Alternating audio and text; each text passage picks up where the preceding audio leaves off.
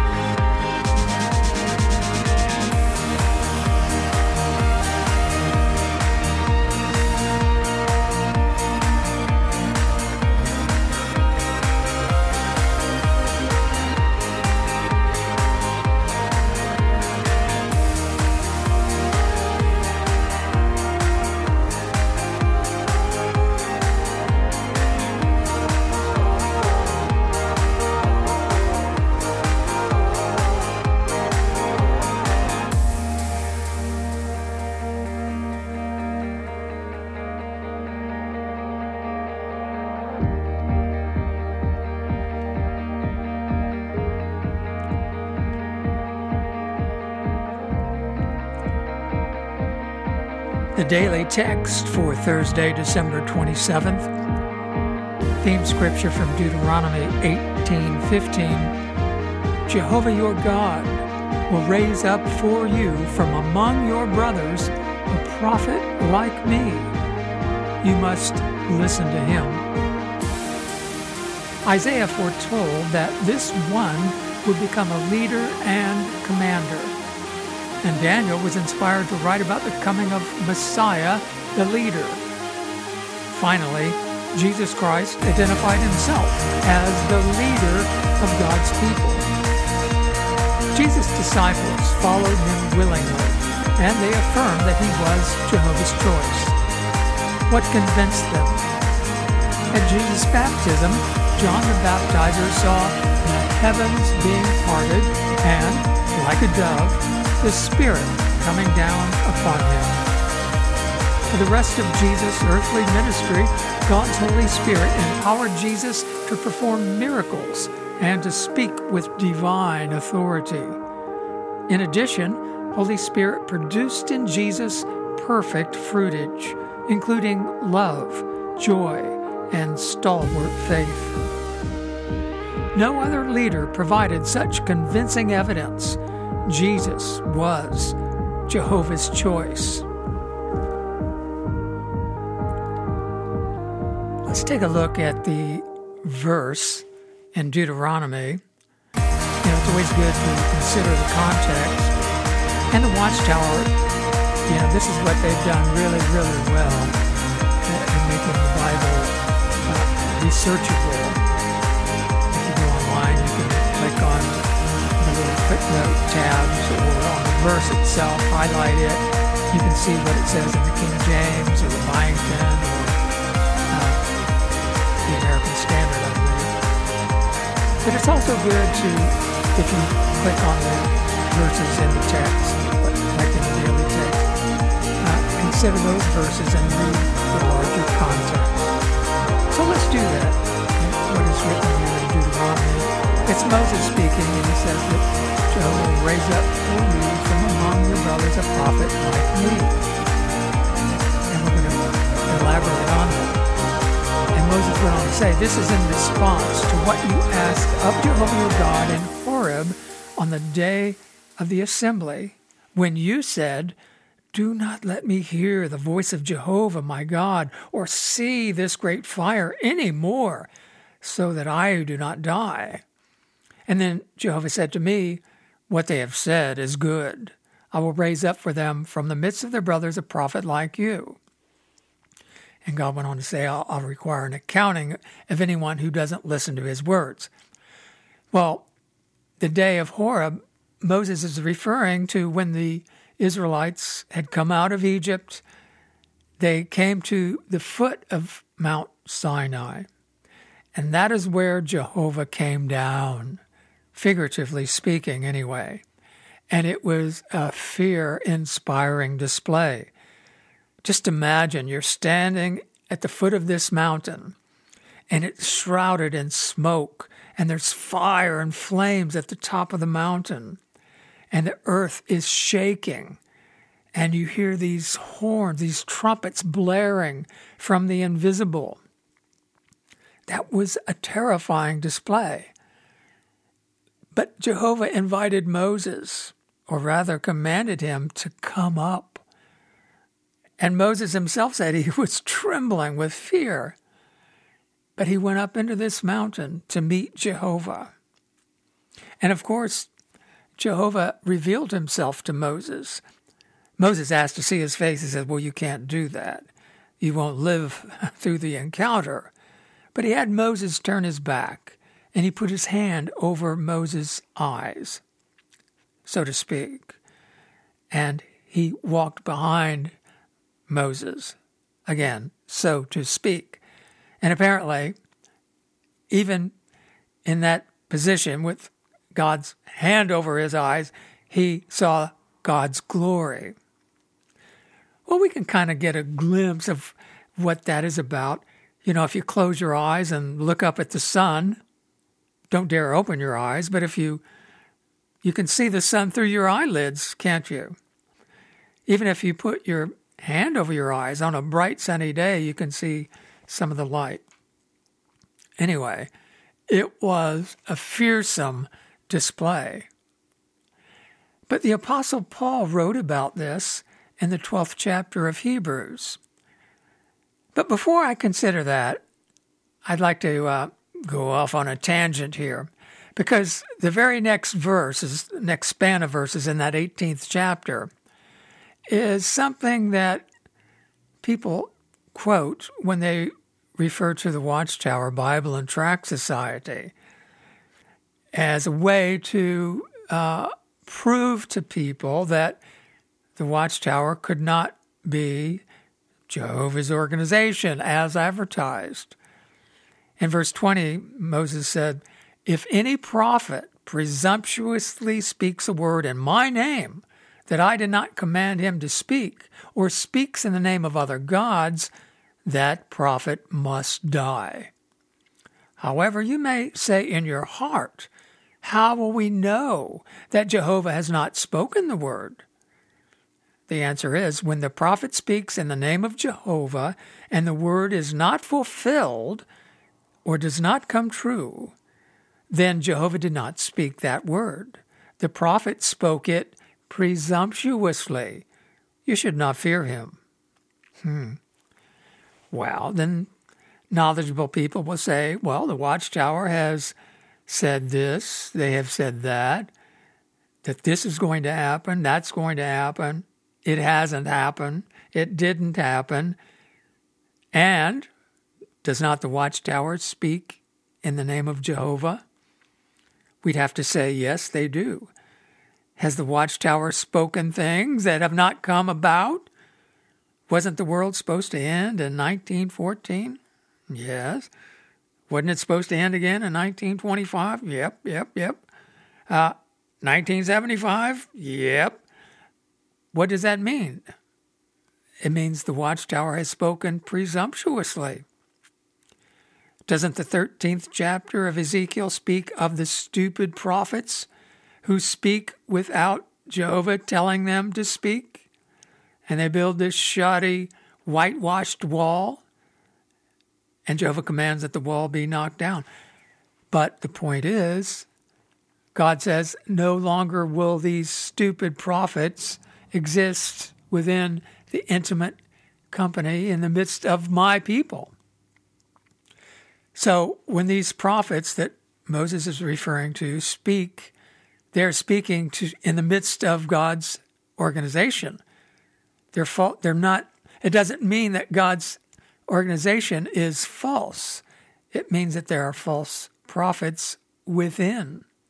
So don't let the tricksters fool you. They like to pull this scripture out. Look, the Apostle Peter said, just as there were false prophets among the ancient Israelites, so there will be false teachers among you, among Christians. Are we exempt from that? No. So the Watchtower is menaced, you might say, by a satanic presence within. And that's what Christ is going to deal with upon his return. But now, as I mentioned, let's consider what the Apostle Paul had to say about this awesome spectacle at the foot of Sinai. And he was writing to the Hebrew Christians, as I say, in the 12th chapter. And he was using this as a pattern. In verse 18, he says, "For you have not approached something that can be felt and that has been set aflame with fire and a dark cloud and thick darkness and a storm and the blast of a trumpet and the voice speaking words, which on hearing the people begged that nothing further should be spoken to them." All right, so he's referring back to that. But he's saying, you Christians can't see this spectacle, right? He says, but you, referring to anointed Christians, have approached a Mount Zion and a city of the living God, heavenly Jerusalem, and myriads of angels and general assembly, and the congregation of the firstborn, who have been enrolled in the heavens, and God, the judge of all, and the spiritual lives of righteous ones who have been made perfect, and Jesus, the mediator of a new covenant, and the sprinkled blood, which speaks in a better way than Abel's blood. So, Paul is referring to anointed Christians being part of this congregation of the firstborn. Jesus is the firstborn. As Paul wrote in the 8th chapter of Romans, Jesus is the firstborn of many brothers. Jesus was born again when he was baptized and anointed with Holy Spirit. He becomes the firstborn of this new creation. And because those others who are part of this new creation are imperfect, they need Christ to mediate in their behalf. He's the mediator of this new covenant that creates a new creation. So anyway, Paul goes on to say, see that you do not refuse to listen to the one who is speaking. And don't beg off like the Hebrews did at the foot of Mount Sinai. But now, here's the point I would like to stress. Paul says, if we don't listen, how much more will we not escape if we turn away from him who speaks from the heavens? At that time, his voice shook the earth, referring to Sinai. But now he has promised, and he's quoting from Haggai, chapter 2, yet once more I shall shake not only the earth, but also the heaven. And Paul goes on to explain, now the expression yet once more indicates the removal of the things that are shaken, things that have been made, in order that the things not shaken may remain. Therefore, seeing that we are to receive a kingdom that cannot be shaken, let us continue to receive undeserved kindness through which we may acceptably offer God sacred service with godly fear and awe. And he concludes that chapter by saying, for our God is a consuming fire. But now, Haggai, where Jehovah says he will shake the heavens and the earth, and the desirable things will come in. And Paul is noting that this is the end of the Christian order. It accomplishes God's purpose. Yet once more, it's the end. Just as in the first century, it was the end of the Jewish system. That's why Paul was writing this letter. He was preparing the Hebrews to leave Jerusalem. We do not have here a city that will remain. We're part of this heavenly kingdom. Don't be fixated on Jerusalem and all of that, because many of the Hebrew Christians were. They were still going to the temple. They were still observing the holidays, the festivals, and so forth, even though they were anointed Christians. But Paul was saying this is all going to be dissolved. It's going to be shaken into oblivion, which it was, of course, in the year 70. And now we as Christians are in a similar position. We're facing the removal of all earthly organizations, including the Watchtower, Bible and Tract Society. But that's not what the Watchtower teaches. The Watchtower teaches that Jehovah began shaking the world, that Haggai was began undergoing fulfillment, back in 1914. I'd like to read to you, just as a sampling, a quote from a Watchtower. This is just a mere 11 years ago, and in the Watchtower from 2007, February 1st. I'll post a link on the blog article here. Concerning his spiritual house of worship, Jehovah foretold, I will rock all the nations, and the desirable things of all the nations must come in, and I will fill this house with glory. It goes on to say, this amazing prophecy had fulfillment in the time of Haggai, when a restored remnant of God's people rebuilt the temple in Jerusalem. Today, Haggai's words are having further fulfillment in regards to Jehovah's great spiritual temple. Oh, really? Yes. Paragraph 9. Millions have already flocked to the figurative temple in order to worship God with spirit and truth. And every year, hundreds of thousands of desirable things of all the nations continue to stream in. And they give their worldwide report for the previous year. There's 250,000 were baptized in symbol of their dedication to Jehovah.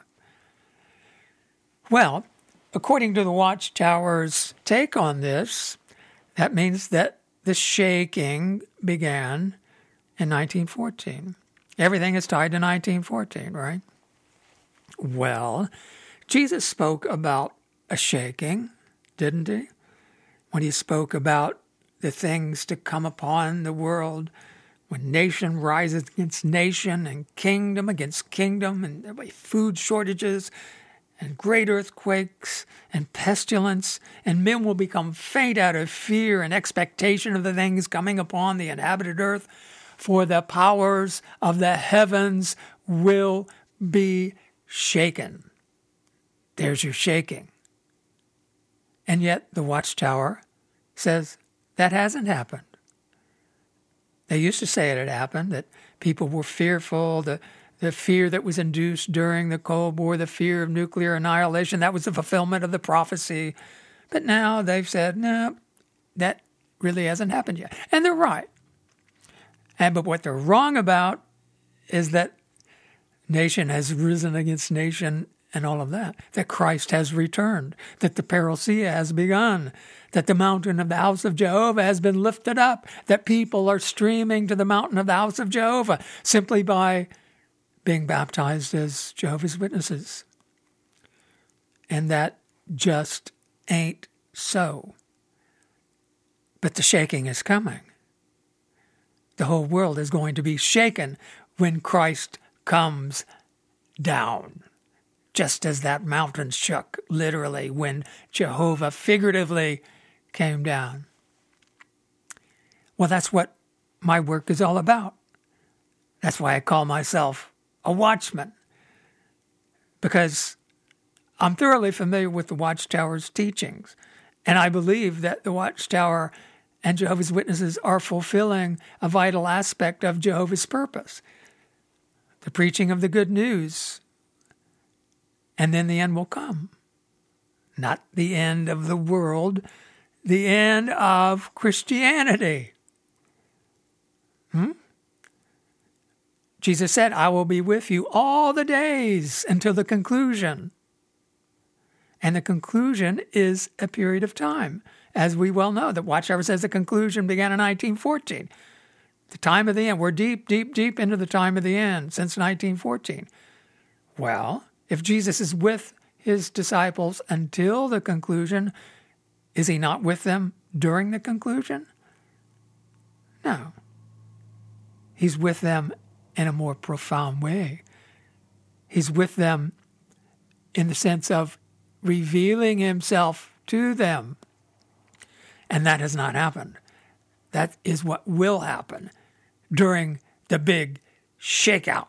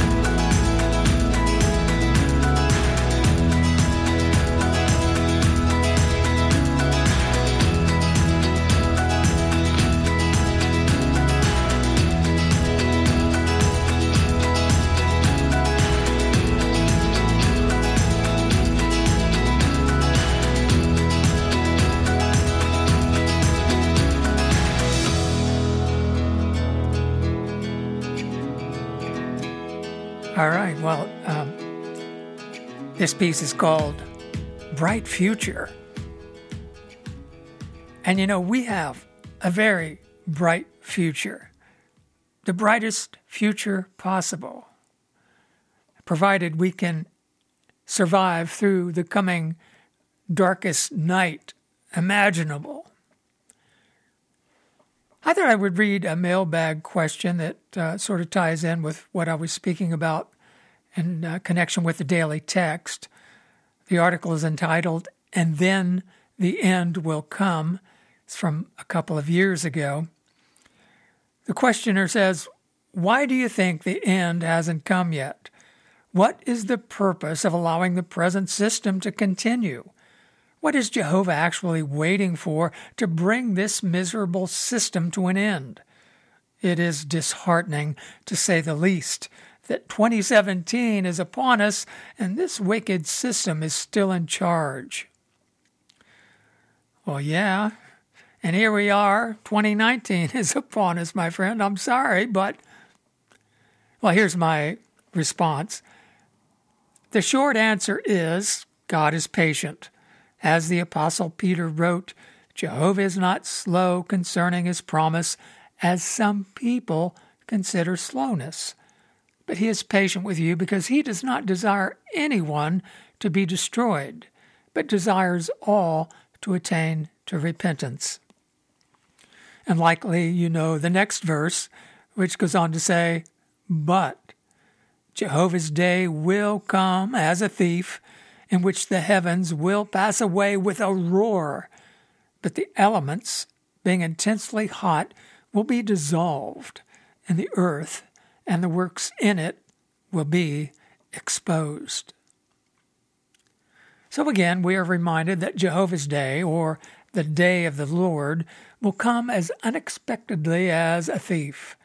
And for whatever it is worth, according to Paul, the thief-like coming of the end will be immediately preceded by their saying, peace and security. Jesus spoke of the things that must occur before the end, saying, "But the one who has endured to the end will be saved. And this good news of the kingdom will be preached in all the inhabited earth for a witness to all the nations, and then the end will come." In furtherance of answering the question as to why the end has not come yet, it is obviously because the good news of the kingdom has not been preached to the extent that God desires. How much longer will it go on? It is impossible to say. However, as the traditional door-to-door ministry becomes less and less effective, it seems to me that the Watchtower has made great strides in recent years through the promotion of the information cart campaigns and by means of jw.org, which has made information available in over 700 languages. Given the fact that even so-called undeveloped nations now have limited access to the World Wide Web, the sheer scope of the Watchtower's multi-language global outreach is nothing short of phenomenal and has been recognized as such. However, because Jehovah's Witnesses are laboring under the deluding influence, there is also considerable confusion as to what the future holds. For instance, Jehovah's Witnesses likely assume when Jesus spoke of the good news being preached and then the end will come, that he was speaking about the end of the system at Armageddon. But that is not the case. Excuse me. Back in 1981, an article appeared in the August 1st issue of the Watchtower entitled Harvesting in the Time of the End, in which a distinction was made between the two Greek words syntelia and telos. Syntelia is translated as conclusion of the system of things in the New World Translation, and the end of the age or even the end of the world in some other translations. But the article makes the point that syntelia is not an absolute end, as is signified by telos, but is a period immediately preceding the end. Hence, in the Hebrew and Aramaic text, time of the end is the equivalent expression. Interestingly, the ancient Greek translation of the book of Daniel, the Septuagint, used the word syntelia, where the expression time of the end appears in modern English.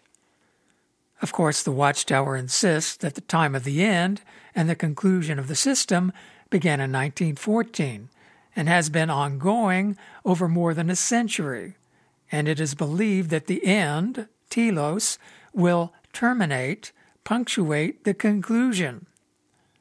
However, it appears the Watchtower has it turned around. The end that comes after the good news has been preached in all the earth is not the end of the world. It is the end of the preaching and disciple-making work, and the beginning of the relatively short period of time known as the conclusion of the system, the harvest. That the end is not necessarily the end of the world is evident in the use of the word in the 7th chapter of Ezekiel, where Jehovah commanded his watchmen to say to Israel, an end. The end has come upon the four corners of the land. The end is now upon you, and I will unleash my anger against you, and I will judge you according to your ways, and will call you to account for all your detestable deeds. Look, a calamity, a unique calamity is coming. An end is coming. The end will come. It will rouse itself against you. Look, it is coming. Your turn has come. You who inhabit the land. The time is coming. The day is near. There is confusion and not joyful shouting on the mountains. The end that came upon Israel was obviously not the end of Israel as a nation. It was the end of the wickedness and idolatry that prevailed. Most interestingly, Jehovah entered into judgment with his wayward people by means of the sword, the famine, and pestilence, according to Ezekiel 7:15. The sword, famine, and pestilence are the exact same ordering of the opening of seals 2 through 4 in Revelation, and Jesus foretold the war, famine, and pestilence would mark the beginning pangs of distress during the conclusion, or time of the end. While Jehovah's Witnesses are compelled to believe that the First World War and the Spanish flu fulfilled the sign, no one can explain how that war and ensuing pandemic may have accomplished Jehovah's judgments. It is also considered to be impossible that war, famine, and pestilence could come upon the world in the future, since that doesn't fit into the Watchtower's 1914 dogma. But needless to say, the coming of Christ will bring an end to the Watchtower's 1914 deception and the end of the preaching of the good news. And that is really another reason God has let it go on, in order to allow presumptuousness and wickedness to come to full bloom among the leadership of Jehovah's Witnesses, as stated in the 7th chapter. Look, the day, look, it is coming. Your turn has come, the rod has blossomed, and presumptuousness has sprouted. Violence has grown into a rod of wickedness. Neither they, nor their wealth, nor their crowds, nor their prominence will survive. The time will come. The day will arrive. Simultaneous with the accelerated work of preaching the good news, the Watchtower's own sins are coming to light more and more. Most assuredly, the time will come, the day will arrive, when Jehovah will require an accounting. End of article. Well, what do you think, friends? That article was written a couple of years ago. Do you think we're closer to World War III? Are you watching what's going on in the world? The preparations, the pushing. Do you know the United States is now sending weaponry and military advisors into Ukraine, right on Russia's border, which is a violation of all the terms of the breakup of the USSR? NATO promised that they would not recruit former USSR nations, former Warsaw Pact nations, into their NATO alliance. So in other words, there would be a buffer zone between Europe and Russia. But now that's being obliterated, dissolved. Latvia, Lithuania, and, as I say, Ukraine are now being armed against Russia. They know what's up. They've brought their tanks and military equipment up to the border. They don't want war, but they're not going to let Russia be attacked. They don't. Russia has been through a lot. They have a long history of repelling invaders. Napoleon brought his army up into Russia, and he left conquered. The Nazis thought they could take Russia, and they lost an entire army. Do you know half the people killed in World War II, nearly half, were ethnic Russians? They suffered tremendously. Vladimir Putin's brother was killed by the Nazis. Vladimir Putin has said that you don't want to go to war, but if war is inevitable, you strike first. So the British are pushing the Americans into a suicidal attack against Russia. And Trump is being pilloried. I mean, all this nonsense about Russiagate, everybody knows that's fake. And all of Trump's supposed racism and sex, that's inconsequential. Yeah, he's not an honest man. He's not moral. But he committed the unforgivable sin even during his campaign when he said, "What's wrong with making peace with Russia?" But the forces arrayed against him are making it impossible. So someone wants war, and apparently that's what they're going to get, a big one. And it's going to shake the world and accomplish Jehovah's judgments. Do you see how it all ties in? I hope so. I mentioned at the onset I had a special request. someone who comments on the Watchman website, Bonnie, has mentioned her personal situation. House is facing foreclosure. They need a little money. Someone suggested they set up a GoFundMe page. She has done that, and I'm making mention of that and posting a link to her FundMe page. And I'm asking you, my dear listeners, to help out a sister and a friend. I would just remind you that the proverb says that the one who shows favor to the lowly one is lending to Jehovah, and he will repay. Think of that. Jehovah owns everything. He absolutely owns everything. Things that we have no knowledge of. He owns our very breath. Imagine loaning something to God. But he considers it, that's his way of showing his appreciation. If we lend to someone else, if we give to someone else, not lend, if we give to someone else, Jehovah considers it as lending to him, and he will repay us. Think about that.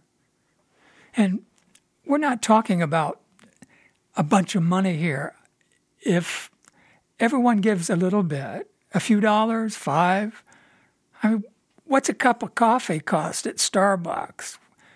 One of these grand latte things. I mean, that's $4 or $5, right? So can you spare a cup of coffee? I think most of us could. Anyway, I wish you all the best. That's going to do it for today. I'll talk to you tomorrow.